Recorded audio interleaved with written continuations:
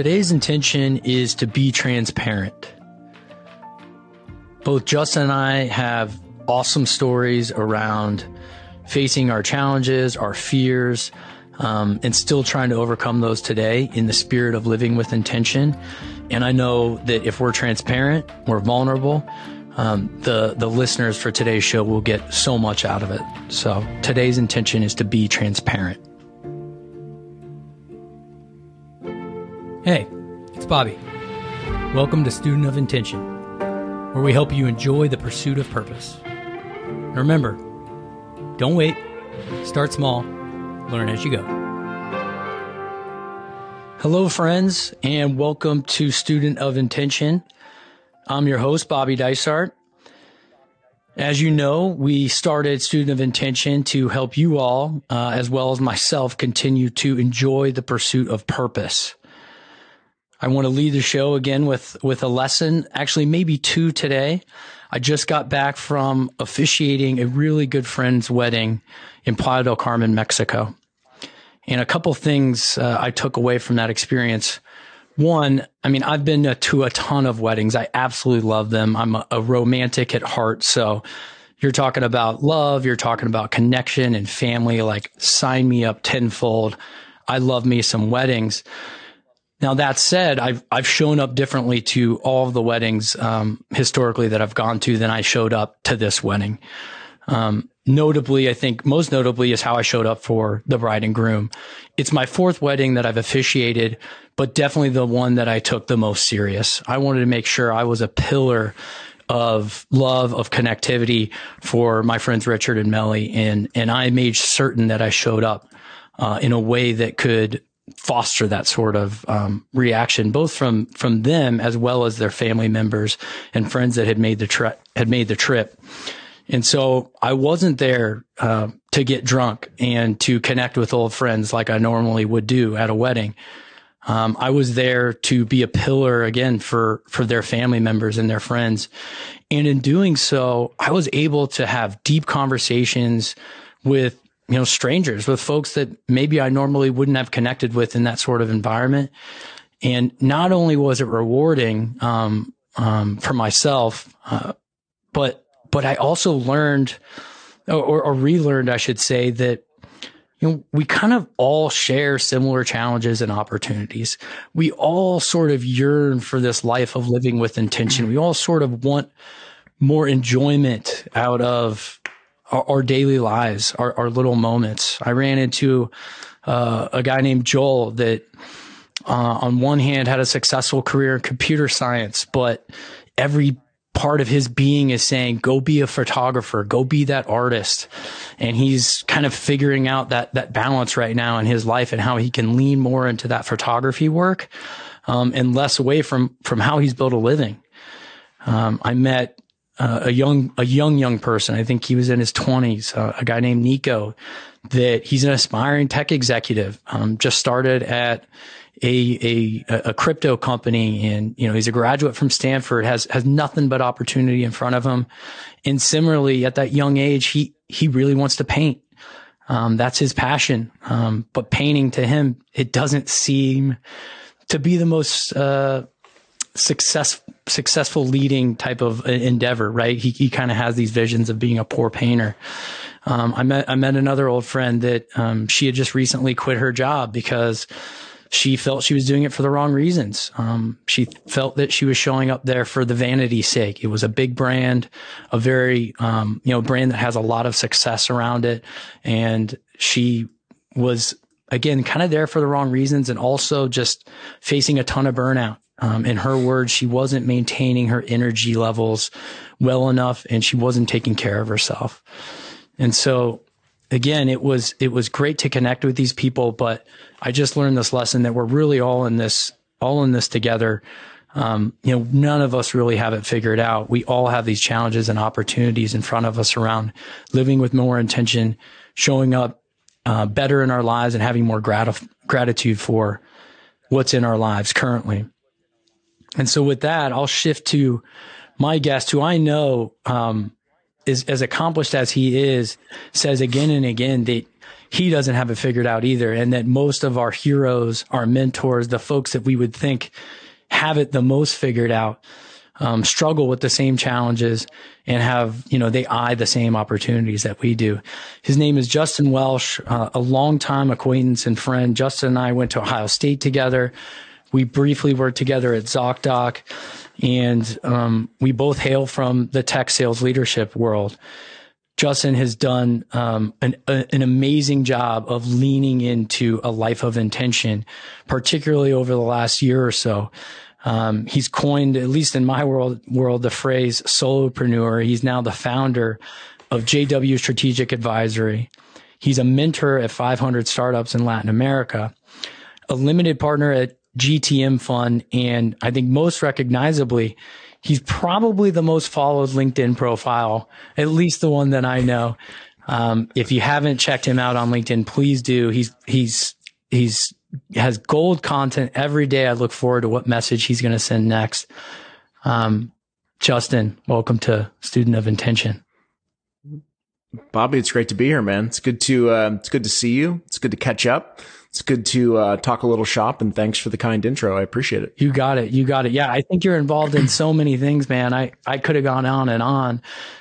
Again, it's really inspiring to see, particularly, and it really relates to me, transitioning out in some ways of our kind of traditional tech sales leader roles. So I'll get to that. I want to start with one thing that you did in particular that just kind of struck me as admirable, exciting, was just moving from LA to Tennessee. How has that been?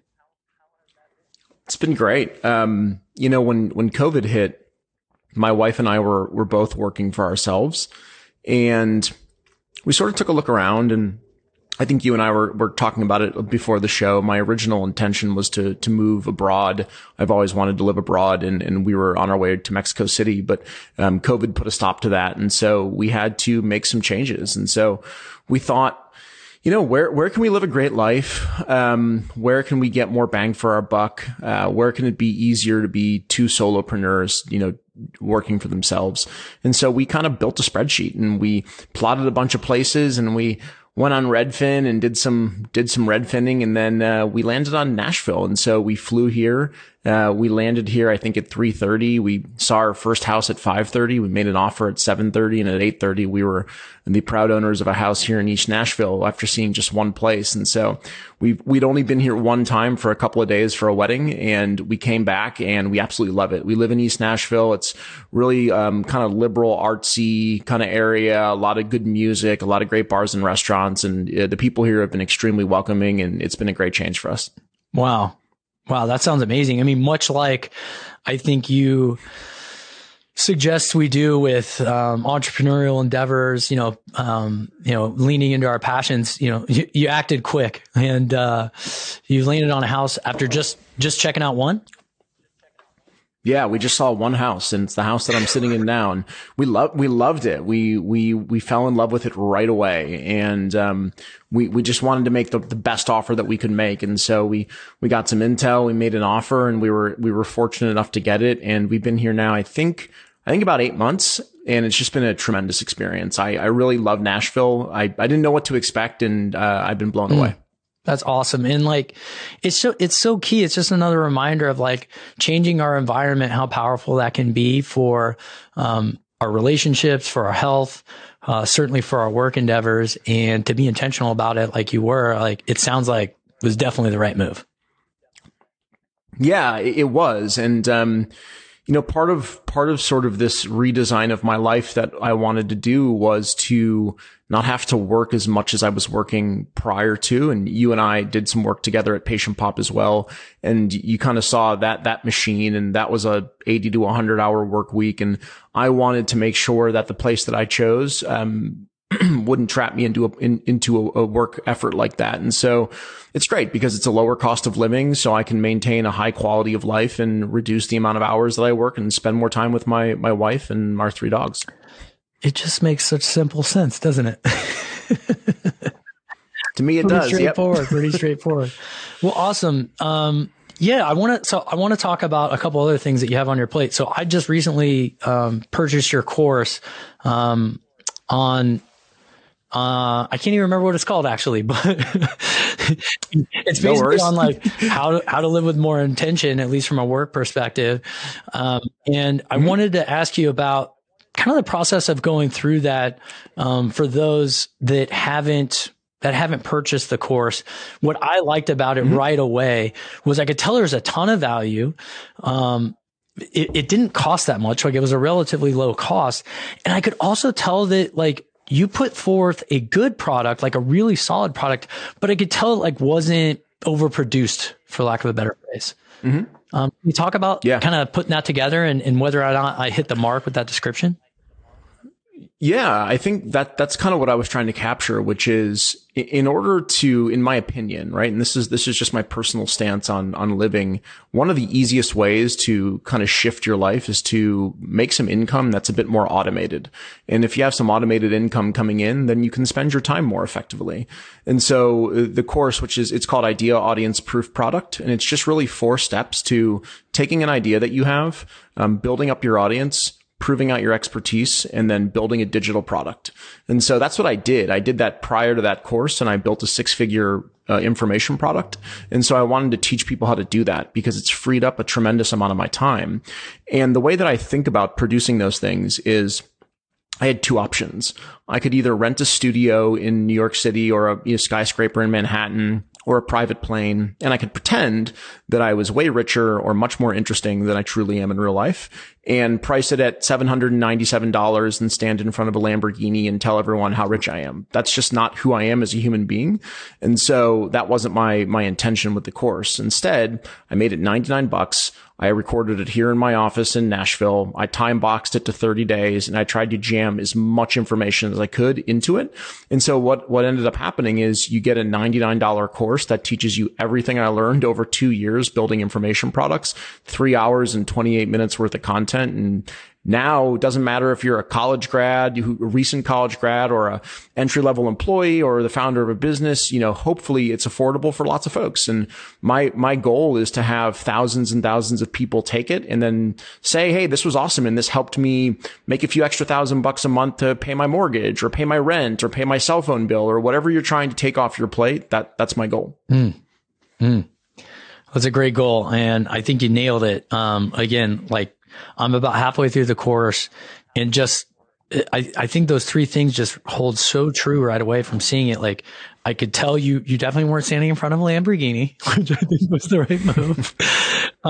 But you got a ton of value out there and it was an easy purchase, for me. It was kind of a no brainer, at that price point. So thank you for putting the work in and for pricing it as such. Now you talk a little bit about it in the course and you kind of referenced it just there. I'm interested in like, what does Justin have to look like on a day-to-day, moment-to-moment basis? Like, what do you have to do to show up to be able to produce that kind of work? What's some of your anchors, I guess, some of your intentions that you live by to make sure that you can lead this life that you want to live? Yeah, I think first it's really understanding just the idea of time as currency. So this all kind of goes back to 2017. And I wrote about it this morning in a blog article that I shared where I was super overworked and I was 36 years old. I was just overweight, overworked, not doing very well mentally or physically, when I was trying to build this big SaaS company, right? And, I had a pretty massive panic attack in 2017 and it had, 911 and EMS. And I actually thought I was just dying right there in front of my wife in our apartment in Culver City. And, that was a really bad day. And so that day I kind of reflected on what had happened and started to recognize that time is the ultimate currency. I was all focused on money. I was focused on money, title, prestige, ego, all the things that a lot of young people are focused on as they're trying to grow their career. And at that very specific moment, time became the most important thing to me. And so for me, most of what I try and do and still fail at often is designing my days and weeks to spend as much time doing things I love and as little time doing things I don't. And most of what I love is spending time with my wife, my dogs, going out to eat, trying new restaurants, enjoying the things that me and my wife really like to do. And so I try and put up barriers, and barriers to me is a really, really clear and crisp schedule. It's knowing how to say no to a lot of things that aren't relevant to, my end goal. Those are really sort of the guidelines that I follow most, is control my time and treat my time as I either make choices to spend time with someone online or my wife. And so they better have a darn good reason, or else I'm choosing them over my wife. And so I think about that with every choice that I make. Man, the time thing, I think it's everything. You know what? I just realized, like, we haven't even really caught up since I started Student of Intention. So I'm sure you're aware of some of the stuff just from us following each other online. But in my own world, I think that was the first thing that I noticed kind of change. I don't think I was seeking time. I was more seeking kind of balance and kind of guidance, in my own life. And again, kind of saw the writing on the wall with how I was spending my days, even as a consultant, right? Like, I think you talked about that, in today's post, that like my first attempt at like righting the wrong, for lack of a better phrase, in my life was like, okay, go be an entrepreneur again. I had done it before, but I hadn't done it in a consultant route, hadn't done it on my own. And in 2019, I started my own consultancy, and like things happened. Like I got great customers. I got to work with you guys at Patient Pop, but, just after COVID hit, like I started to realize, like, well, this isn't it either.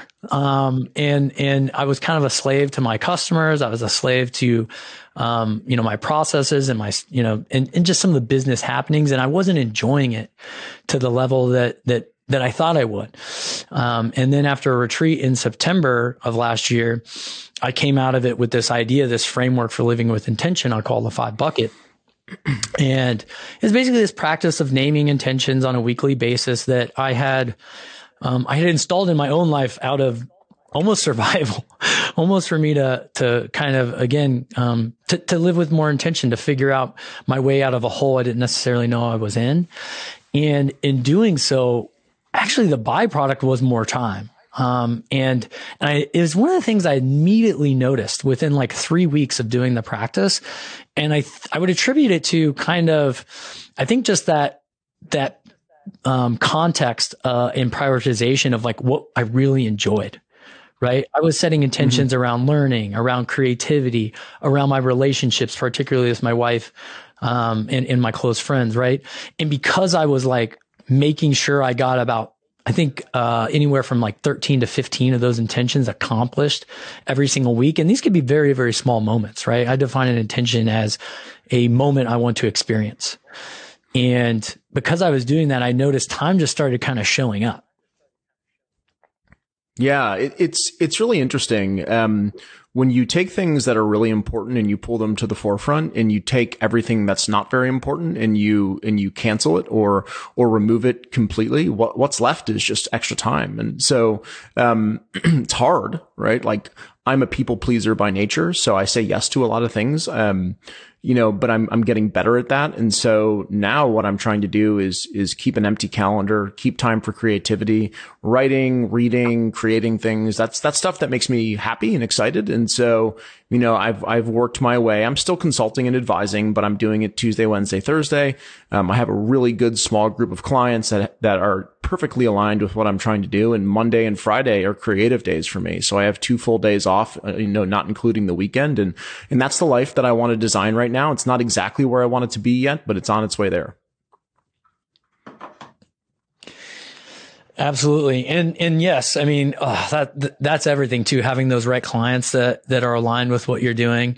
I'm in the same boat. I actually had, one of my clients, Rosie Boswell of All Voices on the show a couple of weeks ago. And isn't that just the best when you can, kind of mix both worlds, in kind of a harmonious way, where your clients just kind of get it and get you. Yeah. And I think part of what I did really effectively was just really niched down to what I know the best. And so I accept clients who I know I can be extraordinarily meaningful to.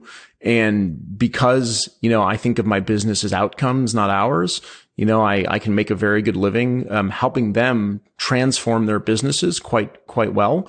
And it's a win-win for both sides. It lets me live better for less time, and it lets them accelerate their business, without making the expensive mistakes that they might have made. Mm. Mm. So tell me more about these creative days. You said that was Monday and Friday? Yeah.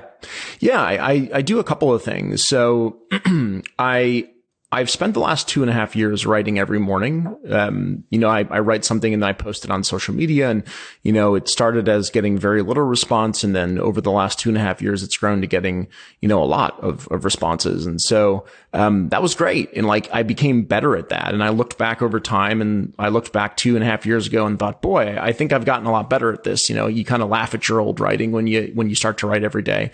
And so I thought to myself, there's got to be another challenge out here to figure out. And so I started to do long form writing, which I'm just naturally very poor at. And, I started to attribute every Monday and Friday to trying to take some of the ideas that were inside of my mind, and instead of putting them into pithy short posts that I can put on social media, I wanted to really go deep into each of these topics.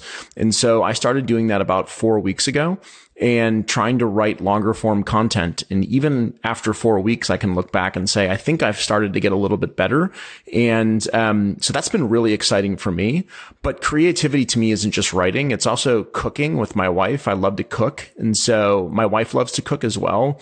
So we've been, especially, during COVID, we've been making, interesting new foods. We've been trying to bake things, and it's great because it's a creative process that does two things. It takes you away from the computer, number one, which can be really addicting when you're locked down in your house.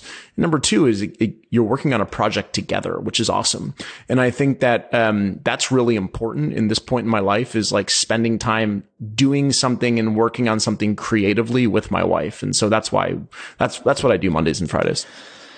No, I'm so glad you shared that. And you definitely, that was the other thing I liked about the course. You shared your first posts, on LinkedIn to at least prove hey, this hasn't always been the case. I'm not always the guy that, gets, hundreds of likes and tens of thousands of views and what have you.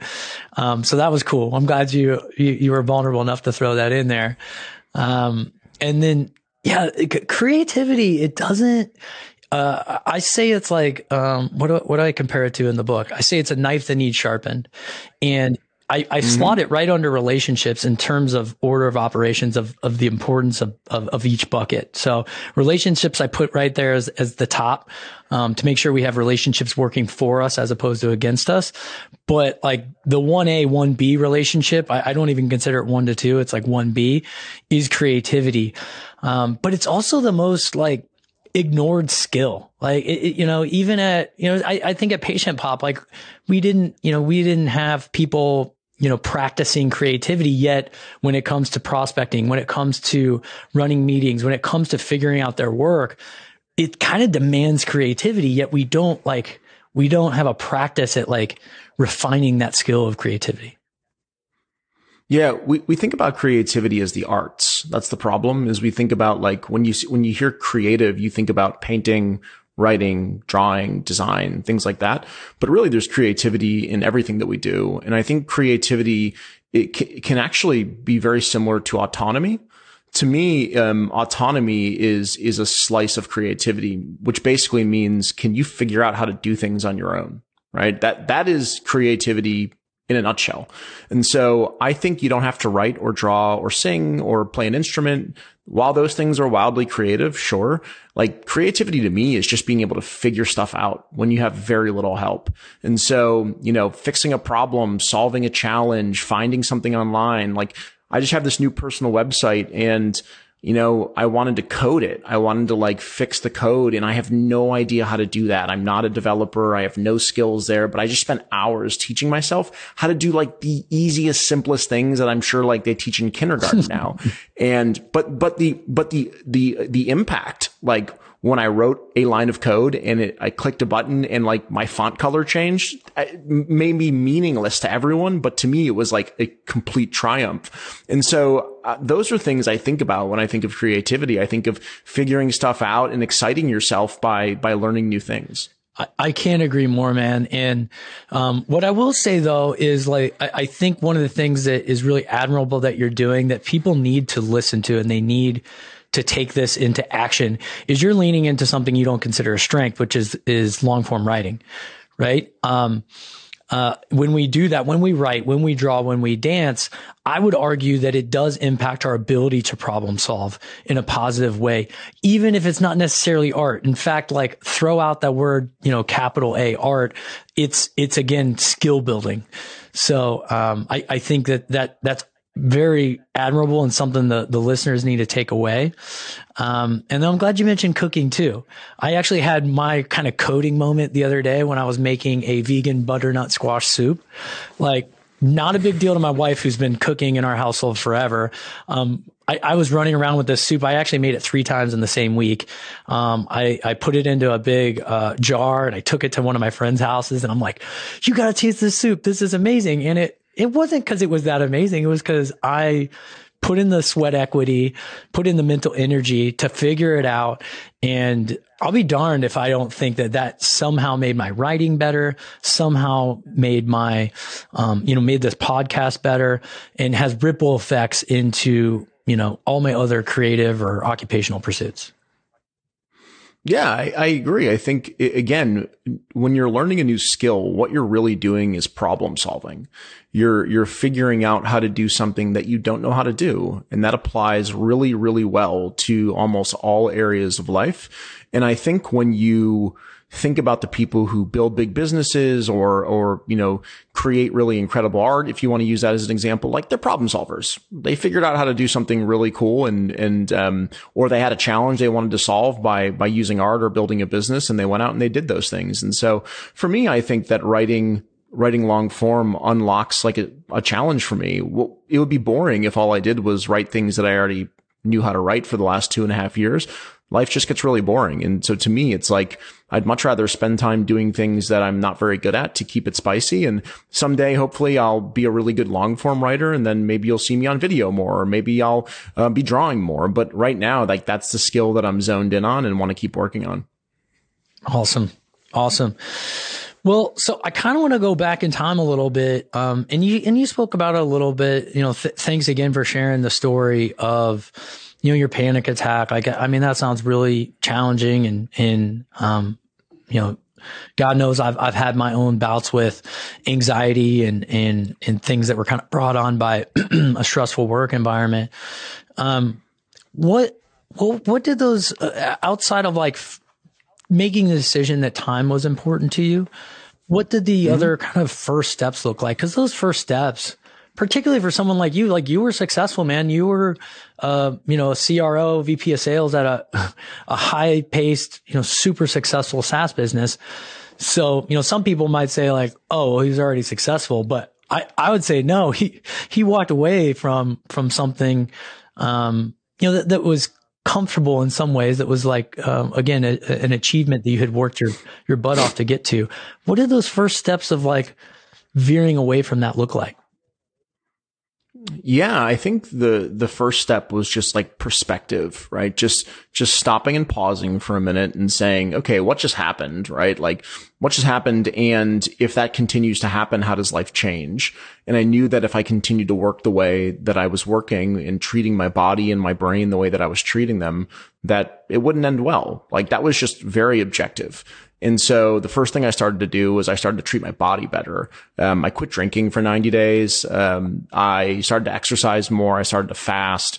I did a lot of those things right away. And those were changes that I made that I just had to make because I was treating myself really poorly. When you start to treat your body better, your mind starts to work a little bit better. And so I got a clearer mind. I started to realize Pareto's principles in my job, which was I was trying to do everything. And really, I needed to focus on the most impactful 20%. And so I started to take things off of my plate that, were time sucks, but weren't super important. And I got myself into a really good space physically. I lost 40 pounds right away, not right away, but within 3 or 4 months and, was feeling really good, but I was still, my brain was still pretty mushy and I was working pretty hard and I was still grinding it out. And so I just said to myself, like, life's short. right? Time is the ultimate currency, and you got kind of, I'm not religious, I'm spiritual, but I'm not religious. I believe this is it. And so, I said, hey, you gotta start to create this life that you want. It's now or never. And so I walked away from my role, and, I did it the right way. I worked with the co-founders to make sure that everything went really, really smoothly. I got a really great last day and a send off from the team. And so that was awesome. A lot of people don't get the chance to do that. And then I started working on really kind of retooling my life, right? Choosing my days more wisely, choosing my time more wisely, treating my body better, going to therapy. These were all things that I started doing. Am I struggling still to this day with some things? Absolutely, right? I think we all are, but I'm certainly in a better place than I was in 2017.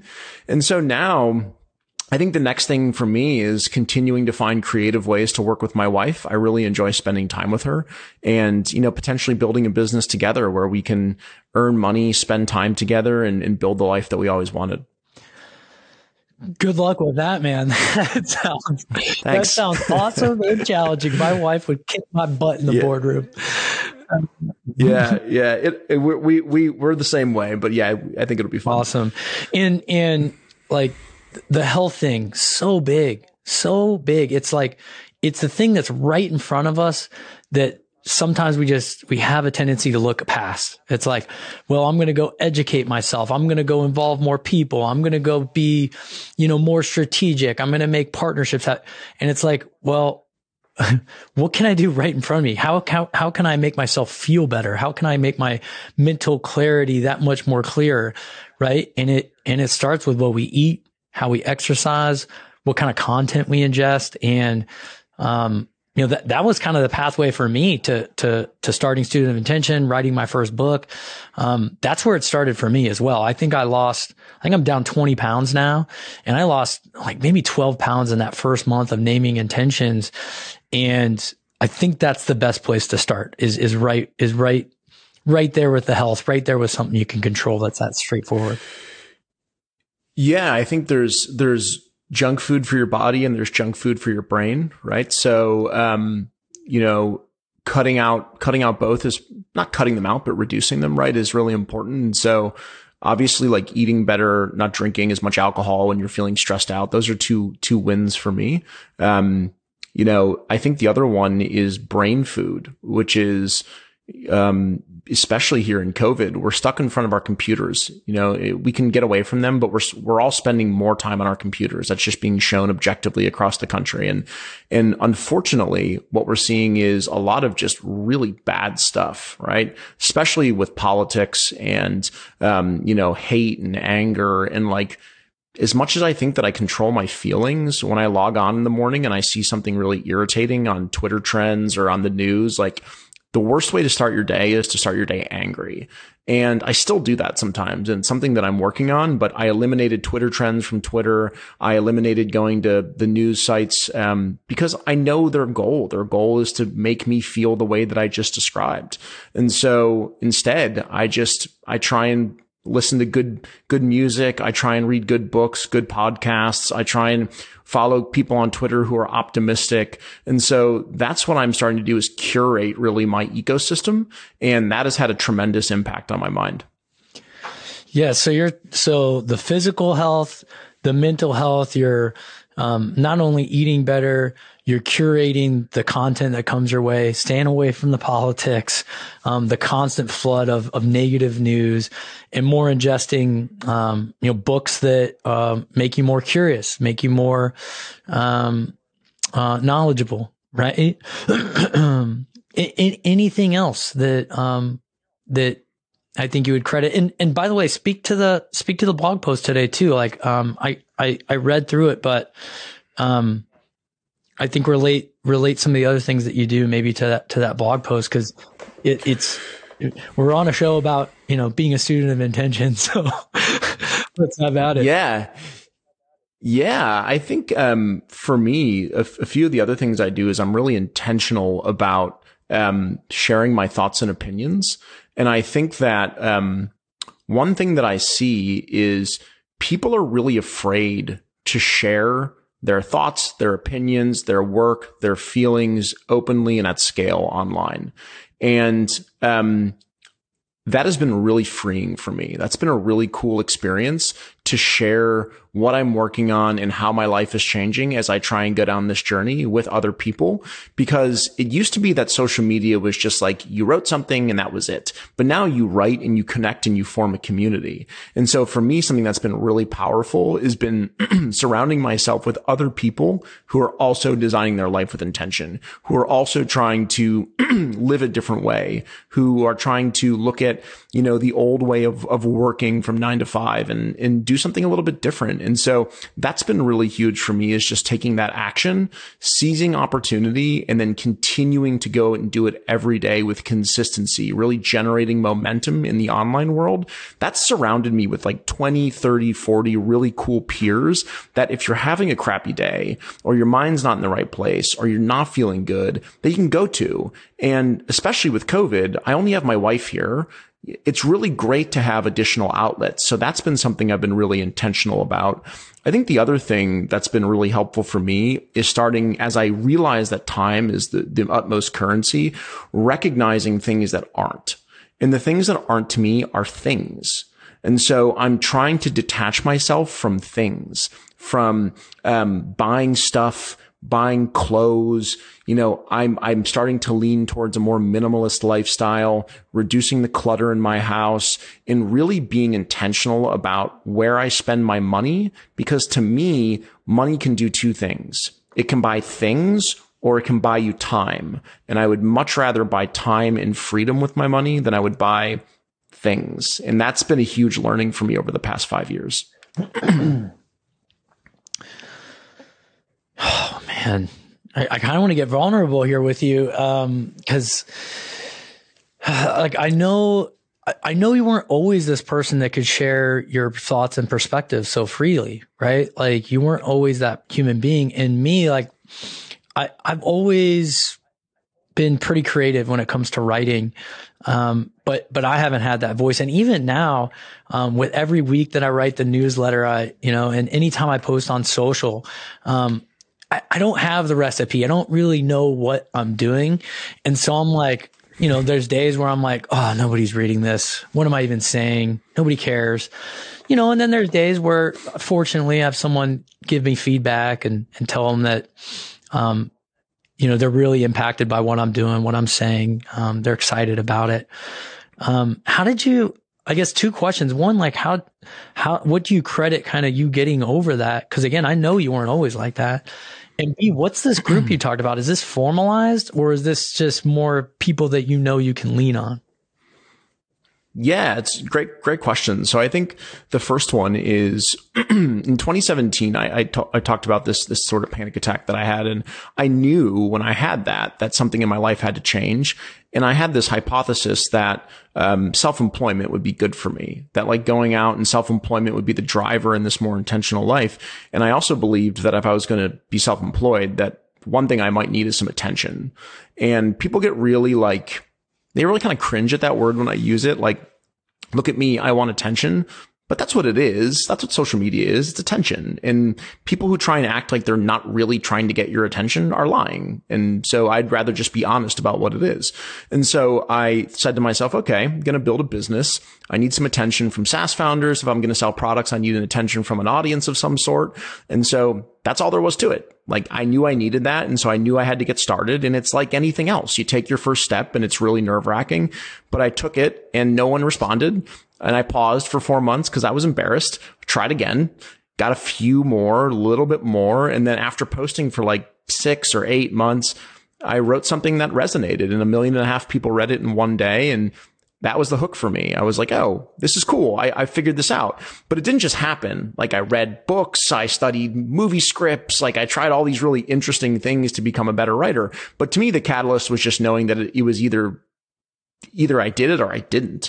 And I wanted to put the success of my business on the back of getting some attention. So that was really, really critical in maybe taking that first step. And the group that I'm talking about is not a formalized group. What it is after writing for 2.5 years every day, I've curated this really cool ecosystem of people that write me on LinkedIn, write me on Twitter, send me emails. I've jumped on Zoom calls with them. I've gotten to know them over time and they're so different. They're not just SaaS salespeople, not just founders, not just my clients, like really interesting people from India, Berlin, Poland, South America, Latin America, like all these really cool people with different takes from different cultures. And so if I'm having a crappy day or I need a challenge and I can't figure out how to solve a challenge, like I have this cool group of people that I've never even met in person that I can reach out to. And I know that they'll get back to me with really good information or advice. That's just the byproduct of building an audience. And that's why I love it. Mm.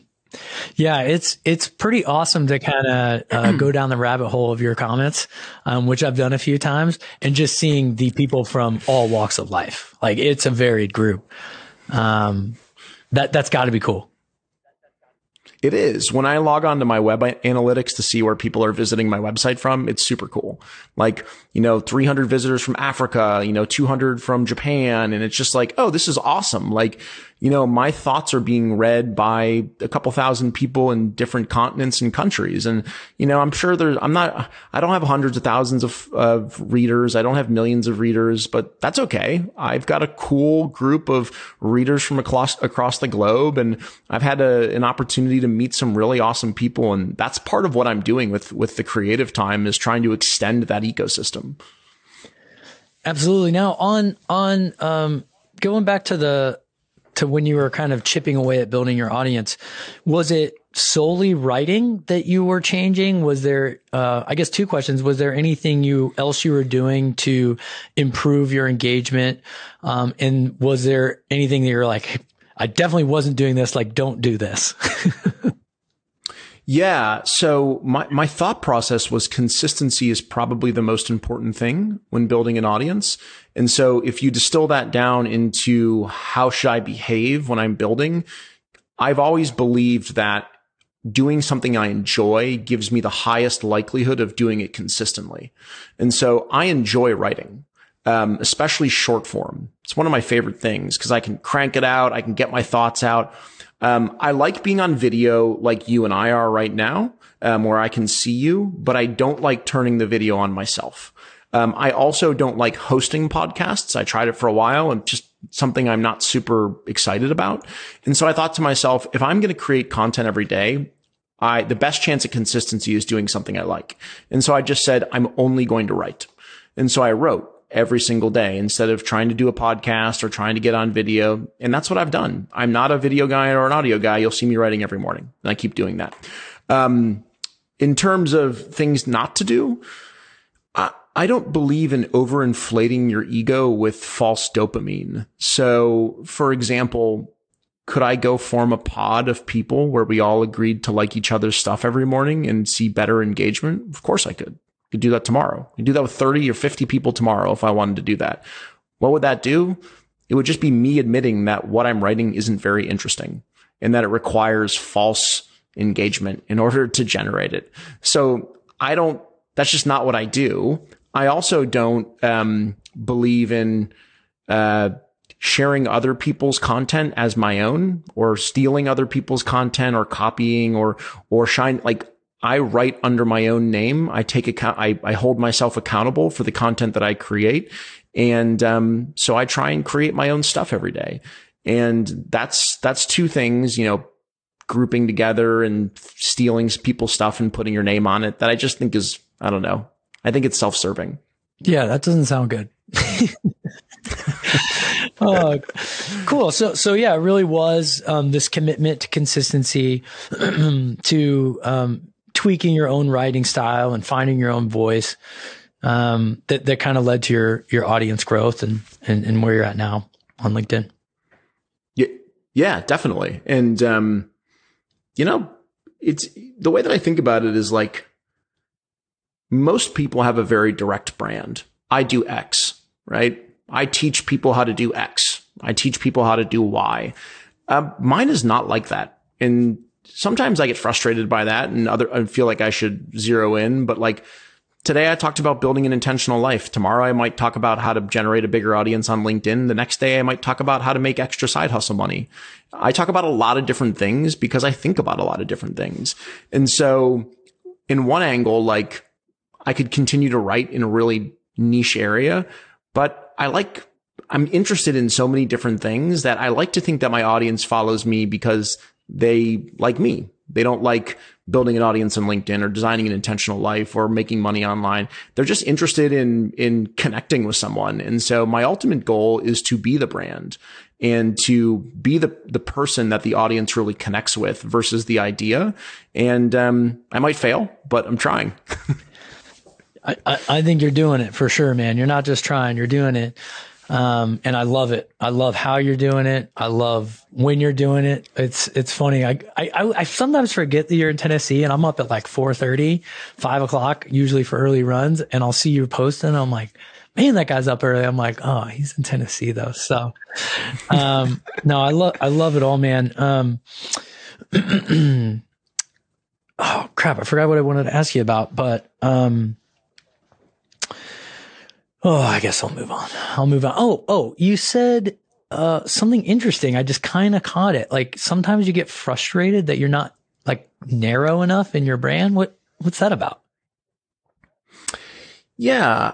Sometimes I forget that like my creativity serves a purpose, a greater purpose than to, earn an income. Cause that's building stuff online is not my primary source of income, right? I'm an advisor to SaaS companies, and I see other people doing a really good job at niching down and being really specific. And I look at myself and I say, oh, I talk about all kinds of things, and I could probably just talk about one of these things and do a better job and build more products around that. But then I realize that I'm focused on the wrong thing, that I have the wrong purpose. And my purpose is to be creative. And it's a purpose that's enjoyment. It's something that I get things off my chest, or I get stuff out from inside. And, I get frustrated for a moment, and then I remember why I'm creating and why I spend time writing. And it's for me. And if people really enjoy it, then that's awesome. But there's definitely those times where I pivot back to thinking about money, income, selling products. And I promised myself that I would get out of that. And so that's just sort of a slip into old behavior and old thought processes. And so when I get frustrated, I try and fix that. I just got frustrated about it this morning. I was just chatting about it with my wife this morning. My wife's got a real good niche going, and I'm just, I like to talk about all kinds of things. And so I got frustrated about it. And then just sitting here chatting with you, I remember why I do the things that I do, and got a little bit more aligned with my intentions. So, yeah, I'm just human and get frustrated when I could think I could be doing something better. Oh man, I'm so glad you said that. Like, I'm just going to be selfish with this podcast. I'm just like going to keep pulling stuff out of you that really relates to my situation. I was just talking to Chris, the sound engineer and guy who runs the studio.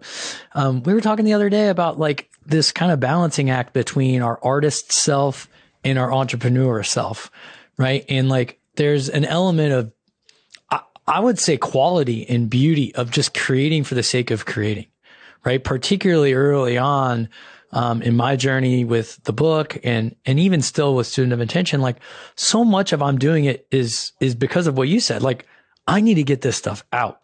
I need to channel these things. I didn't do a podcast because I wanted to be, Joe Rogan. I did a podcast because I wanted that different medium to help add to my writing and to see what it's like, just to have a little fun. Chris and I started a music show called the Bobby Dicer Music Show on Spotify. This is a guy who commercializes podcasts. And when I tell Chris, like, I kind of want to do this music show where I play like 6 or 8 songs and I say like 2 to 3 minute messages in between. I might quote Ram Dass or Alan Watts. And he's like, that has no commercial element to it at all. He's like, I don't even think you can charge for it. I'm like, I don't care. I've always wanted to be a DJ. I'm doing it. And now it's one of the funnest things that we do on a week to week basis. But it's tough to balance, man. You do kind of like feel like, actually, I need to get more, particularly as a sales leader. I'm like, I need to get a little bit more revenue focused on this thing. Yeah, I call it shiny outcome syndrome. Like, we've all heard about shiny object syndrome, where we get distracted by new and fun things, which I do all the time. But to me, I call it shiny outcome syndrome, which is I get distracted by the outcome that I'm looking for. And I know right now that the outcome that I'm looking for is to unleash all the stuff that I have inside of me and just put it out there, right? Like that's just all I want to do is just put it out there and have a positive impact on people. When I write, like I wrote this blog post today, I got probably 7 to 10 emails and Twitter DMs from people who are like, this is awesome. This really resonated with me. I feel like I'm in this part of my life's journey. And like, that's awesome. That's what I'm looking for. But I get that shiny outcome syndrome where you go online and you see other creators who are very monetary focused and they're talking about their wins for that month, how much money they made, you know, what they're pacing with their product, what they're pacing with their podcast. And then you're like, oh, I want that. Oh, that's what I want. And that is a shiny outcome. And it's like, wait a minute, don't get distracted by others' outcome. Like, do I like to make money? Of course. But like, if everything in the world is about making money, then you live the reverse of an intentional life, in my opinion. And so, I get really focused for a moment when I see people having a tremendous amount of success.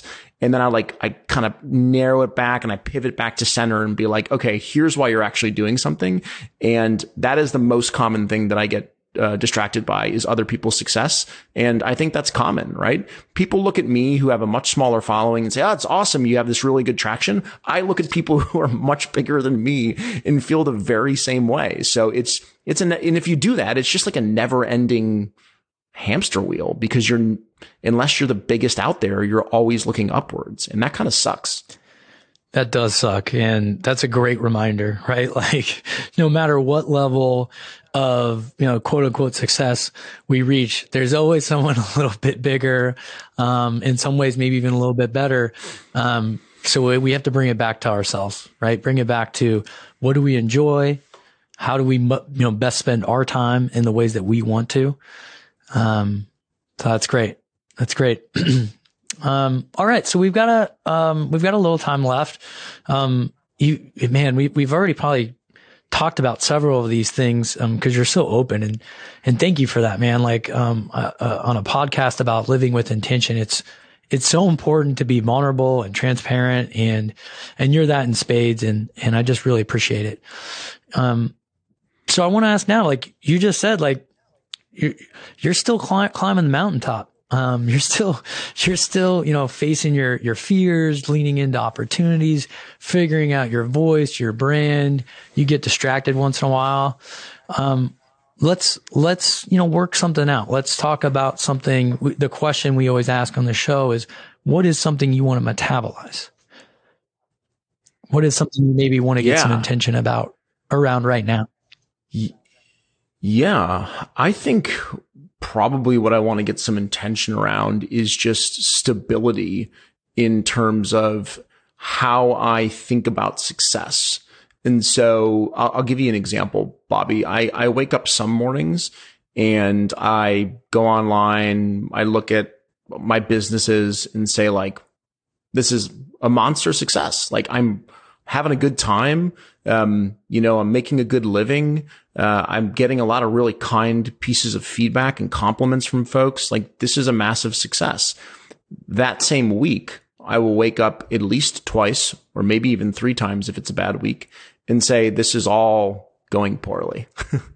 And, it's challenging because, I am definitely born with a lot of perfectionistic tendencies. And so when I feel like things aren't going perfectly, I get real frustrated and I can be a crappy person to be around when I'm frustrated. And so that impacts my ecosystem. It impacts my relationship with my wife. It impacts how I treat other people. And so one thing that I'm working very hard on is consistency in the way that I appreciate what's going on in my life. And that is part of designing an intentional life, is being appreciative, having perspective, understanding that, even when things aren't all going well, that it could be going much poorer. And so that's something that I'm trying to get better at, if that makes sense. Oh, it totally makes sense. I mean, I think you just described a week in my life as well, and probably a week in a lot of people's lives. And the interesting part is, right, like when you talk about waking up and having this sense of failure versus the sense of accomplishment, it's all in your mind, right? It's It's all 100%. self created, right? Even, the other side of the coin, right? The other side of I don't feel successful enough is I feel super accomplished, right? And one most likely can't live without the other. So, for every time that we inflate ourselves and make ourselves feel good, for lack of a better word, we actually are setting up ourselves for that other side where we've just trained ourselves that we can make ourselves make reality different than it actually is. Yeah. And I think, part of what I battle is I'm a very manic depressive person. That's just like what I am, and so I struggle with that. Like there are mornings when I run around with the energy of, a 21-year-old and have a lot of fun. And I'm excited about something that I can't wait to start. And the next morning I will, wake up in a very different state and say, that was such a stupid idea. Why did I think about that? And it can be a very dark and crappy feeling. And so bringing some stability to that is really critical to me. It's the thing that I'm working the most on in 2021. It's something that you can't really see from an outside perspective. Like if you just read my content or you go listen to my podcast or you see me on a video, you don't really see that. And, so it's just a battle in the background. And I think that it's really important to talk about those things because I think a lot of people who are successful online use that success to really weave this shiny exterior. And what it does is it takes people who aren't living that same level of success and makes it seem A, unattainable, and B, it makes them feel really badly about themselves. And so part of my mission is to say like, yes, I'm having some success. Like I feel good about that, but just because I'm having that success doesn't mean that, everything is shiny behind the surface.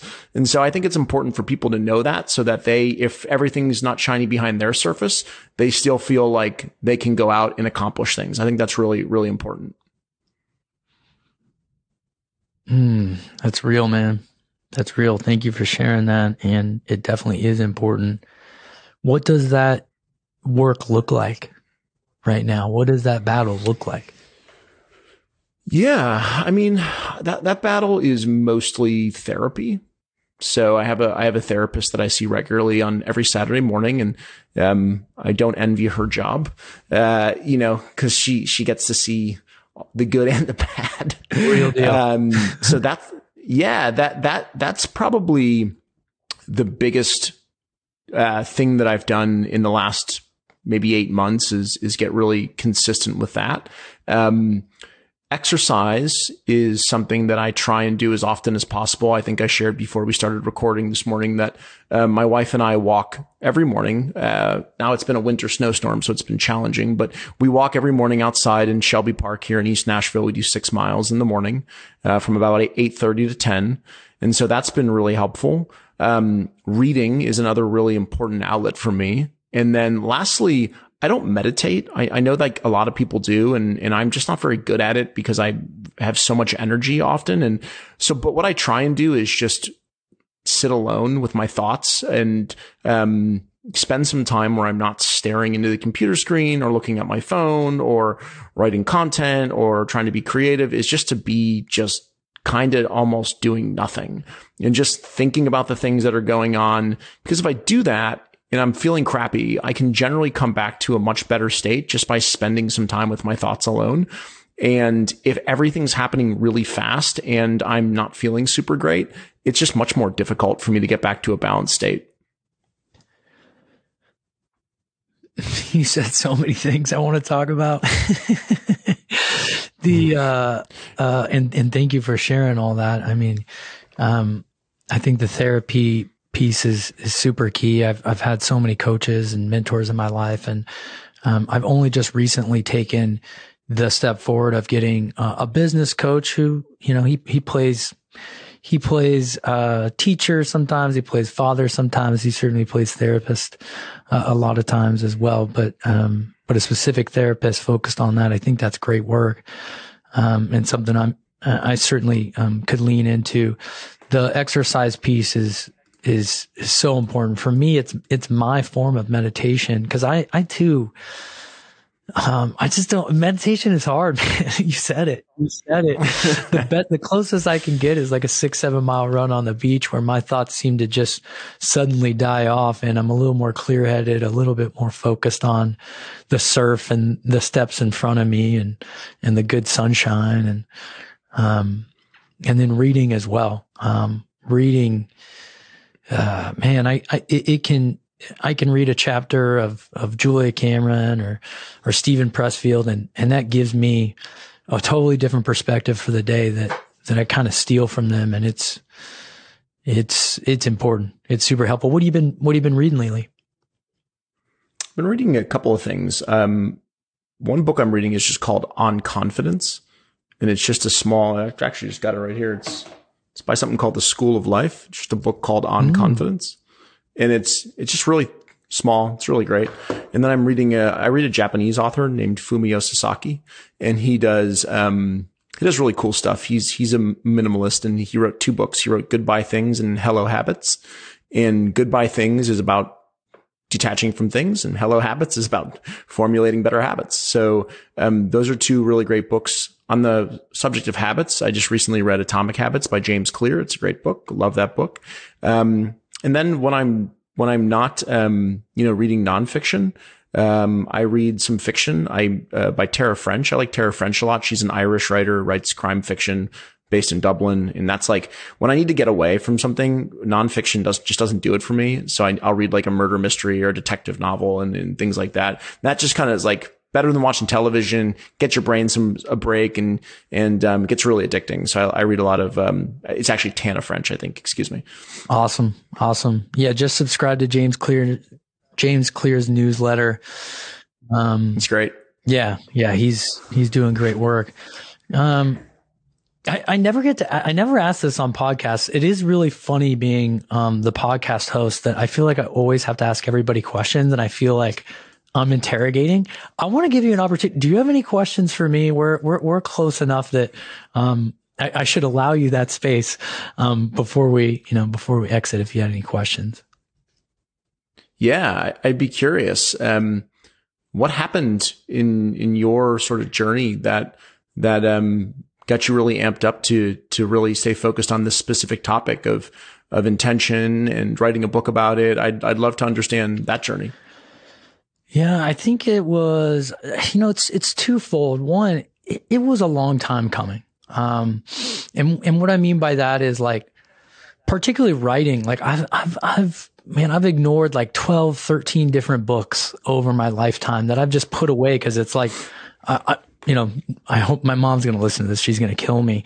I wanted to be an English major in college, and I actually majored in English for 2 quarters. And she's like, "You'll never make any money. What are you doing? Don't do that." And so, I got into business.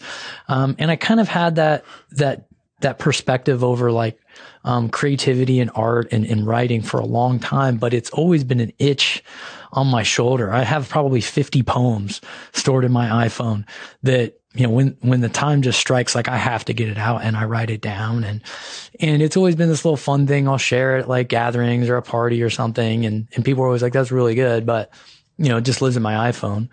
And then, secondly, 2020 for me was challenging, like it is for everyone. But, for me, the hardest part was realizing that even when I was successful, I think I was carrying 8 clients, paying me hefty retainers on a monthly basis. Like it just wasn't it. It wasn't what I thought it was. I wasn't happy. And I was, and when COVID hit, I took a vacation. I started drinking IPAs every day. I wasn't exercising. I was glued to CNN, and I got really down, man. I got it, April, May, and June were really dark places for me. And I'm a peppy guy. I'm an optimistic guy. And like, I just wasn't showing up for life. I was isolated literally in my back bedroom where my office was, and nobody knew it, but I was just down in the dumps. And so I kind of crawled myself out of that. And, then in September, I got invited to this men's retreat, by a good friend named Kenny, who I kind of just said yes to because I really like Kenny and I had no idea it was going to be, what was at this retreat.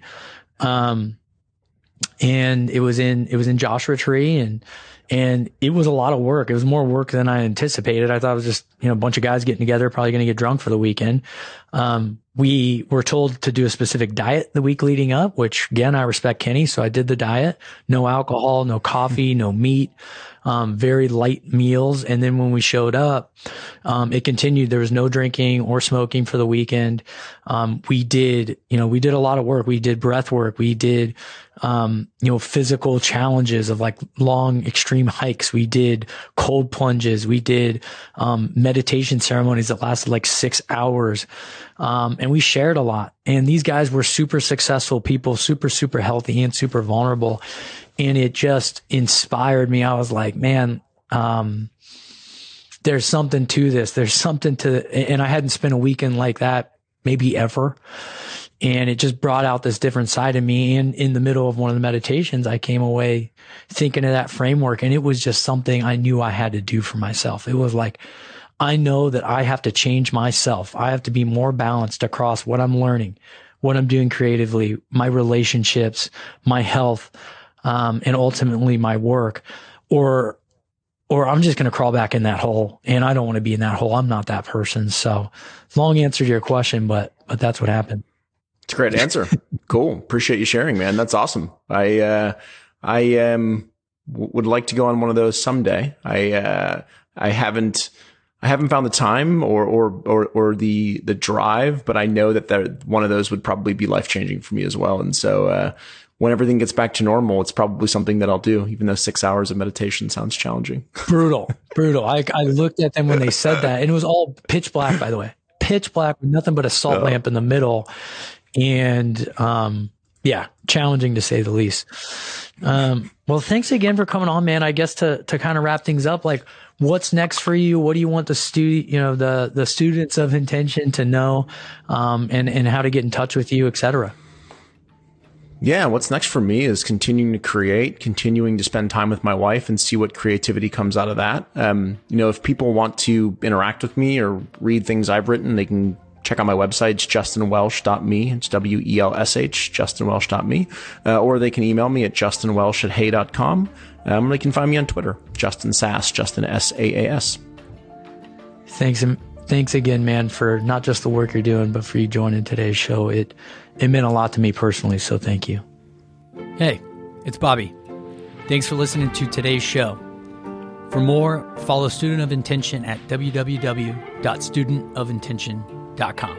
And remember, don't wait, start small, learn as you go.